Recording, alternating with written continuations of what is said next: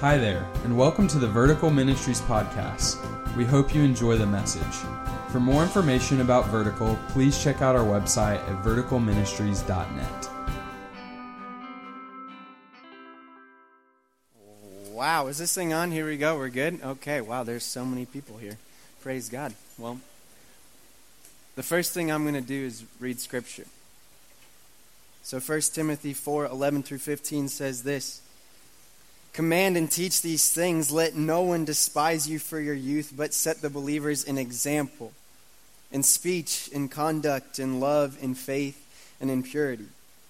Until I come, devote yourselves to the public reading of Scripture, to exhortation, and to teaching. Do not neglect the gift you have, which was given you by prophecy when the council of elders laid their hands on you. Practice these things. Immerse yourself in them so that all may see your progress. John 20:19 says, peace be with you. Come on. Like, Scripture just preaches itself. Like, why am I even up here? Are you not fired up already? Let's go. Praise God. Hey, Vertical, I don't know if you know this, but you're making history tonight. Like, you just being here in this place, your butt in that chair or on the floor is making history. There has never been before a student-led Vertical. That's crazy. Let me clarify a few things before we get started. Yes, that is correct. I am balding. No, I am not Dale Wallace. We get mixed up a lot. We talk a lot. We're both balding. We act the same way. We talk the same way. I'm not Dale Wallace. I'm actually Miles Lenski. Yeah. Praise him. Let's go. I actually also get confused for another pastor here in Waco, and he actually steals a lot of my clothes. So I think we have a picture. Brady Herbert, right? No? Ah, man, you'll have to see the picture later. Come and follow me on Instagram and stuff and Twitter. And I wore it better, just so you know, I wore it better. Guys, I'm so excited you're here. Like I said, my name is Miles Lenski. I'm the student president here at Vertical. And I just want to give you a little bit more background on tonight. 2 weeks ago, we were having our Vertical exec meeting, and we were on our knees, and we were on our faces, and we were asking the Lord, Father, what is your heartbeat for tonight? If you could have one message, Father, what would you want to tell the students of Baylor? We finished praying, and we all kind of had the same idea that your life matters. And that's true. Your life does matter. Your life matters both now and in eternity. You see, my prayer is that you know that you have eternal value, that heaven is your home. And I pray that you also know that your 80 years here on earth matter as well. But what we're going to unpack tonight is that you matter right now. That your college years matter. Your 20s matter. So I'm so excited to jump into that with you. And what's so cool about that is there's actually biblical evidence for that. 1 Timothy 4:11 through 15 is actually an older Paul telling a younger Timothy that his life matters. But before we get into that, I'm going to pray. I'll pray for tonight. Pray that God removes me and that he just moves. As I'm praying for tonight, I would just love that you just pray for me. That all my fears and insecurities would be washed away. And that it wouldn't be me up here, but it'd be him. Is that cool? Let's do it. I'm going to pray. Father God, we are in love with you. If that's not evident by this place being full, then I don't know what is. Father, your grace is so tangible right now. And there's no place we would rather be but in your presence tonight. Father, I'm just praying that you would speak, that you would convict hearts, that you would move, that this place would never be the same because of tonight. Father, we're praying that we move further up into the calling that you have on our lives and further into you tonight. Amen. Hey, I remember the night like it was yesterday. I was in the living room with my sister. We were watching TV. It was just kind of something that we did. You know, we had a deal, really. I was the little brother. So we would watch one episode of SpongeBob, and then we would watch 4 episodes of, MTV Cribs or something like that. That was just my life. So praise God I made it through that. Like, that was just like my life. I was really trapped in that time. But my sister, praise God, she's amazing. Still love her to death. But that's what I had to do every single day. So it was a normal day. We were just watching TV. Something abnormal happened right after that. My mom and my dad came into the living room and they sat down. My mom sat down noticeably in tears, sitting on the couch. My dad was in the corner not saying anything. The next sentence that came out of my dad's mouth changed my life forever, and it's something I never thought he would say. He said, "Your mother and I are getting a divorce." Now, I'm going to be completely honest with you. I don't remember what I was feeling. It's all a blur. I don't remember what I said or anything that happened. I do remember running up to my sister's room. I remember giving her the biggest hug I've ever given anyone, and I remember crying until I couldn't cry anymore. That moment changed my life. And for the next 3 years, 6th grade, 7th grade, and 8th grade, I struggled with 3 things. I struggled with an anger that filled me and raged continuously. I struggled with a depression that felt like it was deeper than any ocean. And I struggled with the idea that my life didn't matter. That the only form of escape was ending everything. All that changed my freshman year of high school when I met this junior and senior dude, and I'll never forget it. They pulled me aside and they told me 3 things. They told me that they cared about me. They told me that Jesus cared about me, and they told me that there was potential in me as a leader. I was like, are you kidding me? I haven't heard that stuff in 3 years. Like, if that's true and if you're serious, then that's life-changing. So are you serious? Well, it's true, and they were right, and I'm standing here tonight because of them. Now, I don't tell you that story to make you feel sorry for me. Like, that's part of my story, but it's not my story. Right? God sustained me in that. Praise God. But I think we can all relate to that. Either there's a time in our lives where we felt lonely, where we felt isolated, where we felt worthless. Like, I think we can all relate to that. But I also pray and hope that we can all relate to those conversations that I had with a junior and senior guy in high school. I pray that there was either a coach, a parent, a family member, a sibling, a friend that pulled you aside and told you that you mattered, that you had value, that you were important. That's what we're going to be unpacking tonight. The power of that conversation. And what's so cool about it is Paul is literally going to tell Timothy that his life matters. So if you have a copy of Scripture, just open it up right now to 1 Timothy 4, 11 through 15. And what we're going to do, Vertical is a Bible study. If you haven't been here, if you've been tricked here, it's a Bible study. Congratulations, you made it. Praise God. We're going to take this thing verse by verse. We're going to take it word by word. And we're going to see what Paul has to tell Timothy. So let's jump in right away. Chapter 4, verse 11. It says this, command and teach these things. Check, come on, let's go. Let's get out of here. We're already doing it. Come on. What I want you to understand about verse 11, I just want you to notice Paul's authority here. Right, he says, command and teach these things. These things, the next few things that he's about to say are important to him. These next few things are going to impact your leadership, and they're going to sustain your life, is what he's saying. So the next things that we're going to jump into are going to impact our leadership and sustain our life. So let's just continue to read the scriptures. Verse 12 says, let no one despise you for your youth. Let's stop right there.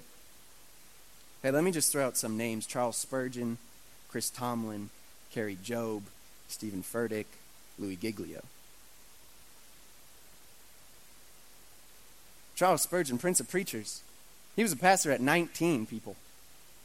Kerry Jobe, Chris Tomlin, they were leading worship at churches after they graduated college. Stephen Furtick started Elevation Church at the age of 26. And Louis Giglio, you might have heard of him. He started a weekly Bible study called Choice at a university you might have heard of, Baylor University, that launched the Passion Movement. Right, I said all of that, and that blows my mind, and yet I still fall into the trap and the lie that I am not ready, that I can't do it, that God can't use me right now.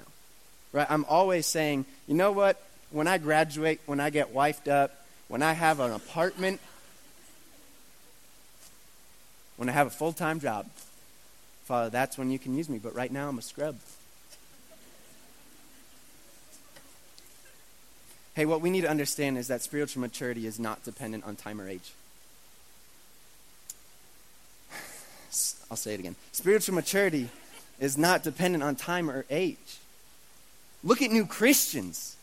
right? Have you ever met a new Christian who's been like a Christian for 2 weeks and they're just blowing you out of the water and how much they love Jesus, how much they love reading the word, and how much they love serving people? Like, they're just blowing me out of the water. And yet I've been a Christian way longer than them.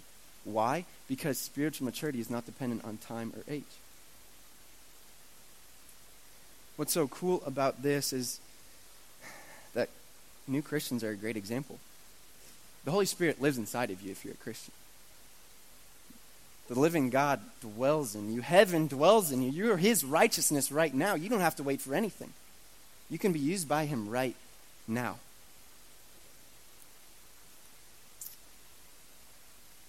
Yeah, but some of you are like, well, Miles, I don't know if you've noticed. You were back there for worship, so you weren't really listening, but I'm not Chris Tomlin, and I'm definitely not Carrie Judd. I'm just not as talented as them. And I'd be like, you know what? I don't even care. You know what you need to be? You need to be willing to be used by God. Because you're his righteousness, heaven dwells in you, you can be used right now. Are you willing? Let's continue in verse 12. He's going to say, but set the believers an example. And just pause right there. Set the believers an example. This part, truthfully, is so hard for me. Because I have to ask myself all the time, am I setting the example? I had a conversation with one of my roommates 2 years ago. And it was really funny. I was sleeping. And he busts into my room and he's like, Miles! Miles! And I was like, dude, you just woke me up. You need to calm down. Come on. And he said, dude, imagine if I had a wife right now. I was like, okay, I'm not your wife. But he was like, imagine if I had a wife right now. And my instinct was to, when I woke up, just scroll through my phone for an hour. And it wasn't to pray for her and get on my knees and pray for our marriage. And pray that God would use us. And I was like, oh, okay, I see what you're saying. And then he said, Miles! And I was like, dude, it's still 7:30! And he was like, dude, imagine if I had kids right now. Imagine if I was a dad. And I was like, okay. And he was like, imagine if my tendency was to get home and turn on the TV and watch sports and not love my kids and pour out everything with them and play with them. And I was like, okay. And then he said, Miles, dude, am I even setting the example right now? And I said, heck no. No, I didn't say that. That was terrible. But what my friend was on to, he was understanding that if he wasn't setting the example now, there was no way he was going to set the example in the future.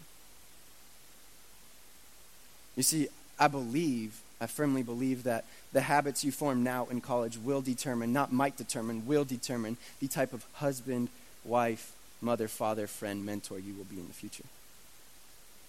I believe it. The habits you form now are going to determine who you will be in the future. Now, there's grace in that. Praise God. Come on. If I don't get it right, God can still redeem me and use me. But I'm telling you, the easiest time is right now.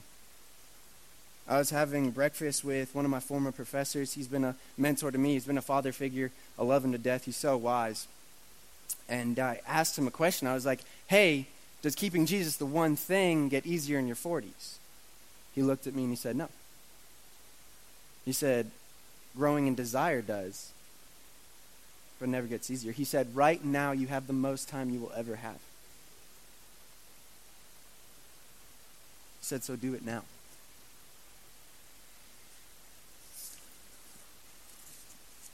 Forming good habits will be the easiest right now. Breaking bad habits will only get harder. So that's why Paul's saying, set the example now. Let no one despise you because you're young. Why? Because spiritual maturity is not dependent on time or age. So what Paul's going to do right now, he's going to give us 5 habits that we need to be good at. He's going to give us 5 habits that we need to get in us, that we need to wear around our neck and right on our hearts. So let's take them one at a time. The first one that Paul is going to talk about is in speech. Paul's going to say that we need to lead the example in speech, but how do we lead the example in speech? Well, I think leading the example in speech is life-giving. So there's 2 things we need to understand about our words. 1, words are powerful. Now, this one gets me all the time, and I get really frustrated because, some people are mean, Like some people just joke around and they'll say something like super mean and they'll be like, dude, I'm just joking. Bro, it's just a joke. And I'm like, no, it wasn't. That hurt. Who do you think you are? You can't say that about me. You don't know me. But then I actually am hurt and I cry and like I go to my closet and I cry. Because words are mean and words are powerful. If you don't believe me, read Genesis 1. God created everything by speaking it into existence. There's power in words. When God spoke, it was life-giving. He created, and it sustained creation. Like our words are powerful. We need to be using them to build each other up. The second thing we need to know about words is that we need to be generous with our words. Right? So Jesus was the most generous and encouraging person who ever walked the face of the earth, right? Correct? Yeah? Amen. Let's go. You're so awake. I love it. If I'm called to be like Jesus, if I'm called to be generous like Jesus, then I have to use every single one of my words to build someone up. Now, it's so funny because I don't do it a lot because, sometimes I want to tell my roommates that I love them. Sometimes I want to tell them, like, hey, you did a great job. But then I'm just like, you know what? I don't really feel like it. Or sometimes I'm like, maybe they don't want to hear that. Maybe they won't be encouraged by it. Like, maybe it'd be awkward. Like, what the heck? Why don't I just encourage them? It's going to bless them truthfully. So let me be generous with that. Let me not just keep it for myself. That's selfish. Words are powerful. Let's be generous with them. Continuing, Paul's going to be like, hey, we need to be good at life, in conduct. You got to set the example in conduct.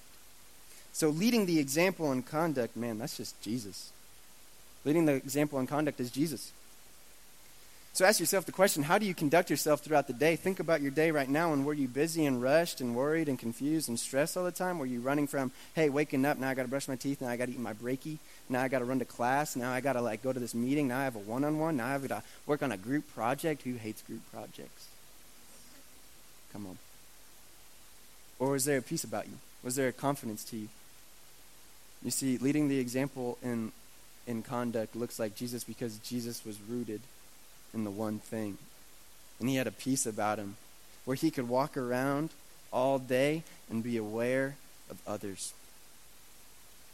He could be aware of the needs of others.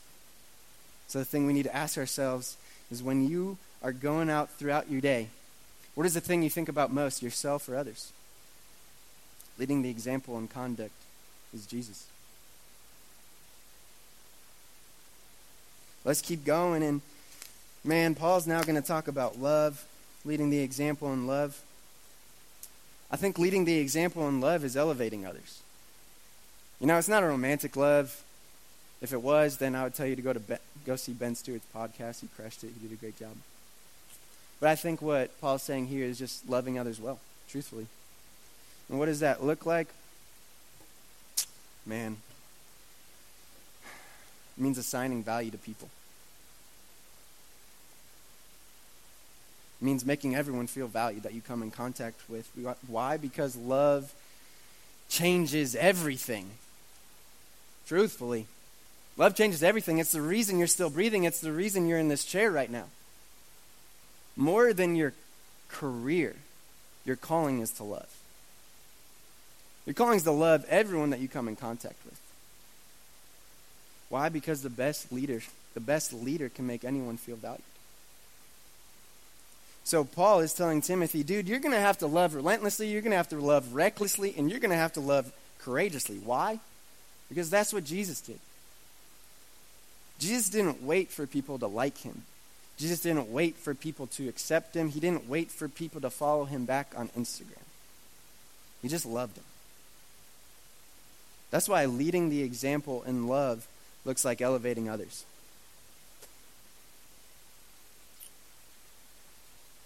People mattered to Jesus. They have to matter to us, is what it comes down to. Hey, let's talk about in faith and in purity real quick, and let's just keep this thing going, because God's preaching, so let's go. Come on.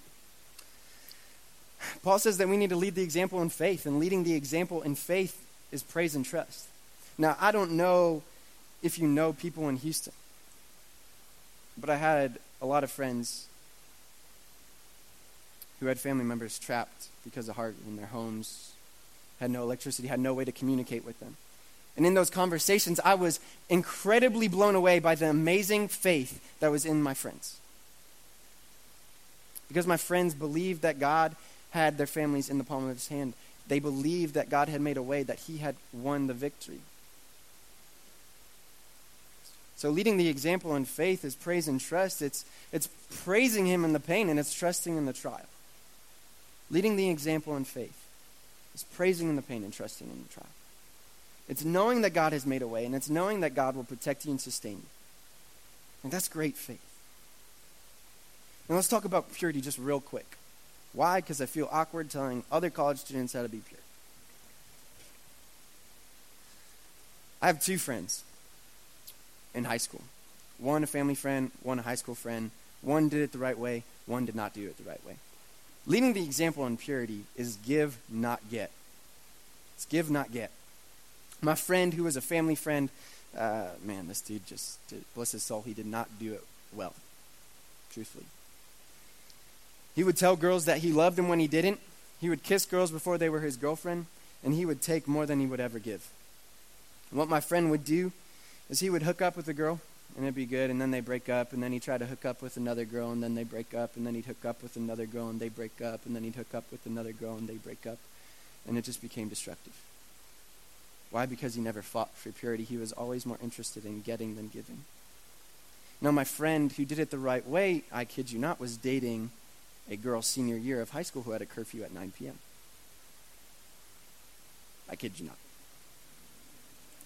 We would make fun of him because it'd be like, dude, it's 8:30. Like, why are you leaving? Like, we're seniors. And he was like, dude, I want to honor her parents and I want to honor her. The man made no provision for the flesh whatsoever. Like, he was gone by, it wasn't even, the sun was still out. Like, it was crazy. But that man fought for purity. And I'm going to tell you right now that the best time to fight for purity is right now. And you will fight for purity, and you will be a light on this campus if you can remember that in relationships it's to give and not get. You will be a light on this campus if you give more than you get in relationships. It's just the truth of it all. All right, we're cruising. Let's go on to verse 13. Wow, that was literally only 2 verses. Oh my gosh, I'm so sorry. Let's keep going. Verse 13, come on. Paul says this, until I come, devote yourself to the public reading of Scripture, to exhortation and to teaching. Paul's saying 2 things here. He's saying, 1, there's a public reading of Scripture, and 2, there's a private reading of Scripture. That public reading of Scripture, that's together. That's we read Scripture together. It's a horizontal connection where I can read Scripture with you and be encouraged by you and what the Lord is doing in you and through you. So he's saying, don't miss the opportunity. You have so many people look around you. Don't miss it. But if I could be honest with you, I probably miss it way more than anyone in this room, right? Because I go to church, I hear the sermon, I get in a car with all my friends, we go to lunch. We don't talk about the sermon. What do we talk about? We talk about, man, if we could have 3 plays back, Baylor wouldn't be 0-6, we'd be 3-3. You know? Or I'm at Panera, I'm like, praise God for mac and cheese bread bowls. It's like 2,000 calories, but it is good. And I miss an opportunity. Or I'm at Common Grounds and I'm sitting right in front of someone and I'm just on my phone reading about sports. And I miss an opportunity to pull out the Bible. And I'm just like, man, I am missing out on this public reading of Scripture, which is together. Like, that's so essential. And then Paul says, hey, there's a private reading of Scripture that you need to do as well. That's that vertical connection. That's you and God. And he's like, man, I think Paul's telling Timothy this. He's like, dude, if you don't preach the gospel to yourself in the morning, how in the world are you going to preach it to other people throughout the day? You got to preach the gospel to yourself every single morning. Renew yourself to the joy of your salvation. Verse 14, let's go back to the text. It says this, do not neglect the gift you have, which was given you by prophecy when the council of elders laid their hands on you. Hey, let's be honest. Every single person in this room is gifted and talented and anointed by God. That is a truth. But let's also be honest with one another. Neglecting your gift is laziness, and laziness is blatant disrespect to everyone who believes in you. What we need to understand is something that I was talking to a friend about from back home. He was like, dude, I really struggle with this, to be perfectly honest. Like, I struggle with my anointing and I struggle with my appointing, right? So I know I'm gifted, but God just hasn't placed me in that position yet. What do I do? And I was like, dude, I don't know. But if I could offer a piece of advice for you tonight, it would be this. It would be to use your anointing to prepare you for your appointing.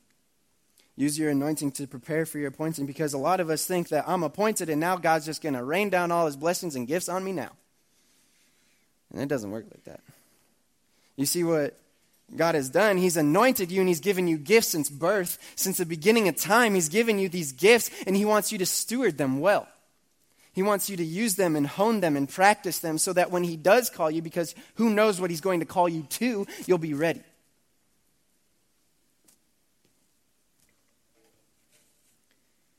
Hey, the last thing I want to say about this is when you recognize Jesus as the gift, then you will be able to use your gifts for his kingdom and his glory. But you got to recognize Jesus as the gift first. Okay, let's keep going. In verse 15, this is our last verse for the night. Praise God. Some of you are saying, you're like, this dude's going forever.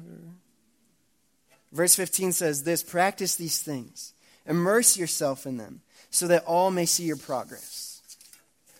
Erwin McManus, he says this: what the world needs most from you is for you to be fully alive.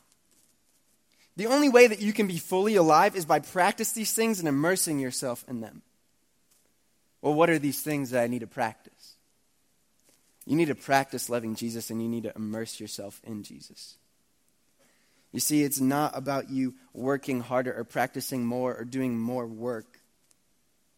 It's about Jesus working in you. Right? Thank goodness that the Lord married a messy bride, because none of us are perfect. Right? You don't matter because you're perfect. You matter because God is perfectly working in you. You matter because you are being perfected. He's working in you. Like, how cool is that? So when God says, or when Paul says, through Paul,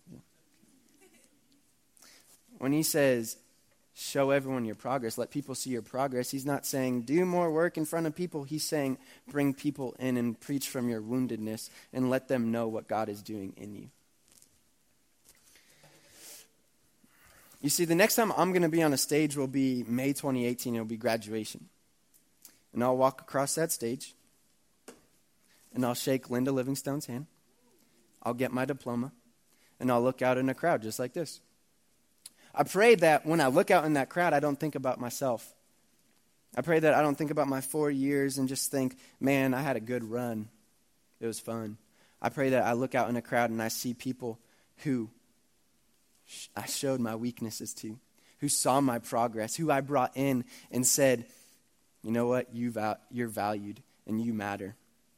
I pray that's how my 4 years here are defined. Hey, maybe you don't believe me when I say that you matter. That's cool. Maybe you don't believe Paul when he says that you matter. But I pray you believe God when he says that you matter. So to finish tonight, I'm going to give you 3 things. 3 reasons why, according to God, you matter. The first one is this: you matter because God created you. You matter because God created you, which means you belong. He created you to be with you. From the beginning of time, you had a home. From the beginning of time, you had a warm embrace waiting for you. From the beginning of time, you were part of the family of God. God says you matter because he created you. You're not just a creation, you're his supreme creation. Hey, the second reason that you matter to God is this: You matter because God sent his son Jesus to die for you. You know what that means? That means you're loved. It means that you matter so much to God that when he was separated from you, he made a way to get back to you. It means that gap that was separating us, he was like, no more. He sent his son to die for you. You matter so much to him, he chose you over his son. And you matter so much to Jesus that he willingly laid down his life for you. Like, you matter. Because God sent his son to die for you. The third one, the final one, is you matter because Jesus rose again for you. Now what this means, it means that you are never alone. Right? Jesus is with you. He's for you. He's in you. He's never going to leave you. He did this so you wouldn't have to do it alone. Deuteronomy 16:1 says that God led the Israelites out of Egypt by night. What I love about that is two things. One, just because you can't see where you're going doesn't mean God isn't guiding you. And two, just because it's dark doesn't mean God isn't with you. He's always with you. He led them out of Egypt by night. Still with them. God defeated death, sin, and shame so that you wouldn't have to feel isolation ever. He did it so you could be strong in the midst of trials. You matter to God so much so that he doesn't lead you into trials, he leads you through them. Like, you matter to God because his son rose again for you.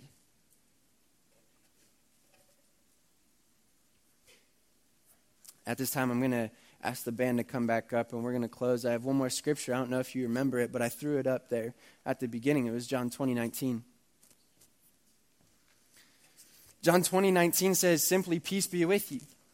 And at this time, Jesus had risen from the dead. He's back alive. And he's going to meet the disciples who are scared, nervous, frustrated, confused, and hurt.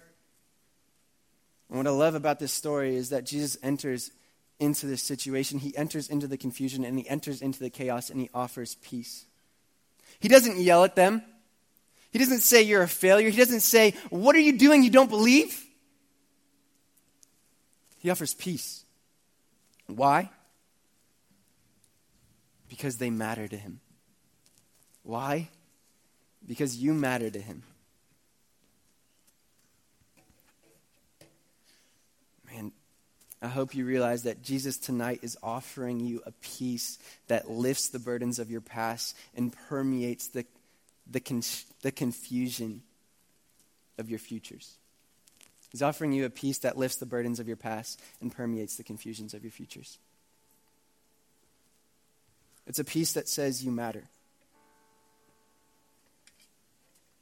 It's a peace that says you matter in the eyes of Jesus.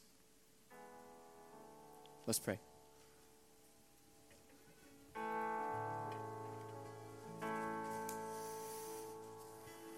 Tonight I want to pray for two people. Two types of people. One, the first type of person is, hey, if you've never accepted Jesus into your life, I want to pray for you right now. And we want to give you the opportunity to start a relationship with this Jesus who is offering you peace. A peace that says your past doesn't matter anymore. You're made new and I love you. I've never been disappointed in you. Hey, if you want to accept Jesus tonight, I'm just going to ask that you just raise your hand on 3. No one's looking. All eyes are closed. Just raise your hand. Shoot it up. On the count of 3. 1, Jesus loves you. 2, your life will never be the same. 3, just put a hand up if you want to accept Jesus tonight. Praise God. Come on. Hey, the second type of person I want to pray for tonight is if you're sitting in this room right now and you want to live your 4 years for Jesus Christ. If you want to go all in with him. If you think that your life matters on this campus. If you believe that you can make a difference. If you believe that tonight, if you just shoot your hand up. If you want to make that commitment tonight to make a difference on this campus, just shoot your hand up and we're going to pray for you. Praise God. You can put your hands down. Let's pray. Father God, your love is reckless. It's so undeserving. And yet you give it freely. You lavish it on us. Why? Because we matter to you. Because in your eyes, you don't see a mess, you see Jesus. We're so thankful for the sacrifice your Son performed on a cross so willingly and so freely. Father, we just accept that tonight. And we say our lives are never going to be the same because of that truth. Father, I pray that we would never forget that and that we leave this place changed. Amen.